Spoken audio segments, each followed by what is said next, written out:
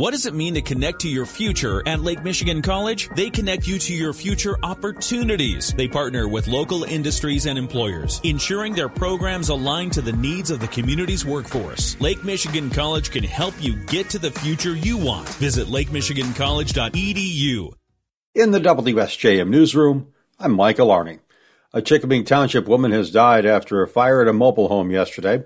The Berry County Sheriff's Department says they and the Chickabing Township Fire Department responded to the home at 8000 Warren Woods Road, or in Lakeview Estates Manufactured Homes, shortly after 4:30 in the morning. They arrived to find one resident standing outside, suffering from smoke inhalation. He said there was one other person still inside who couldn't get out. Firefighters put out the fire. They found the body of 62-year-old Don Pop. An autopsy will be done at the Western Michigan University Medical Examiner's Office. The man who was found outside the home was taken to a hospital in Michigan City to be treated. Governor Gretchen Whitmer is wishing Michigan students a happy new school year. Speaking on social media this week, Whitmer noted that some schools are already in session.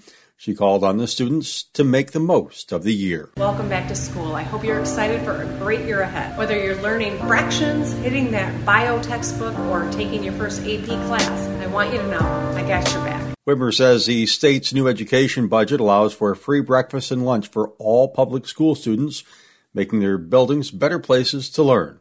She added the budget invests in teachers, students, and school buildings. She urged kids to get involved this year, whether through sports, academics, or clubs. St. Joseph City Commissioners have approved a high water infrastructure grant agreement to try to prevent flooding on Anchors Way. Speaking at this week's meeting, City Engineer Tim Zebel says Anchors Way is the only access to the Benton Harbor St. Joseph Joint Wastewater Treatment Plant, the Island Point Housing Development, Pier 33, Bryan's Marina, and the St. Joseph Boat Launch Ramp. While there's been flooding on that street during heavy rain for a long time, it got worse in recent years. Flooding problems have been occurring on Acres Way for many years, and record-breaking high water levels on Lake Michigan in 2019 and 2020 illustrated why flooding on Acres Way is not an easy problem. It says the city could hire engineering firm Wade Trim to develop a plan to prevent that flooding. One option would be constructing berms and installing a stormwater treatment and pumping system. Another option would be reconstructing the road with a stormwater collection and treatment system. Zebel says either will be complicated. The project will cost $182,000. $144,000 of that will be covered by a grant. Additionally, Wade Trim's fee will be $165,000. Zebel says it's all in the street budget. Commissioners gave the green light to moving forward. More road work will get started in St. Joseph next week.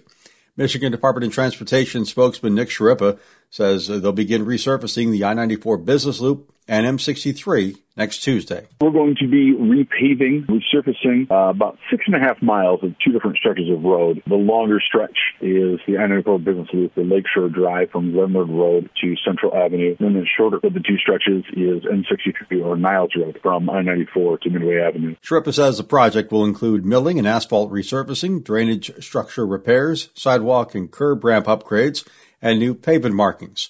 Drivers should expect lane closures and traffic restrictions during the work.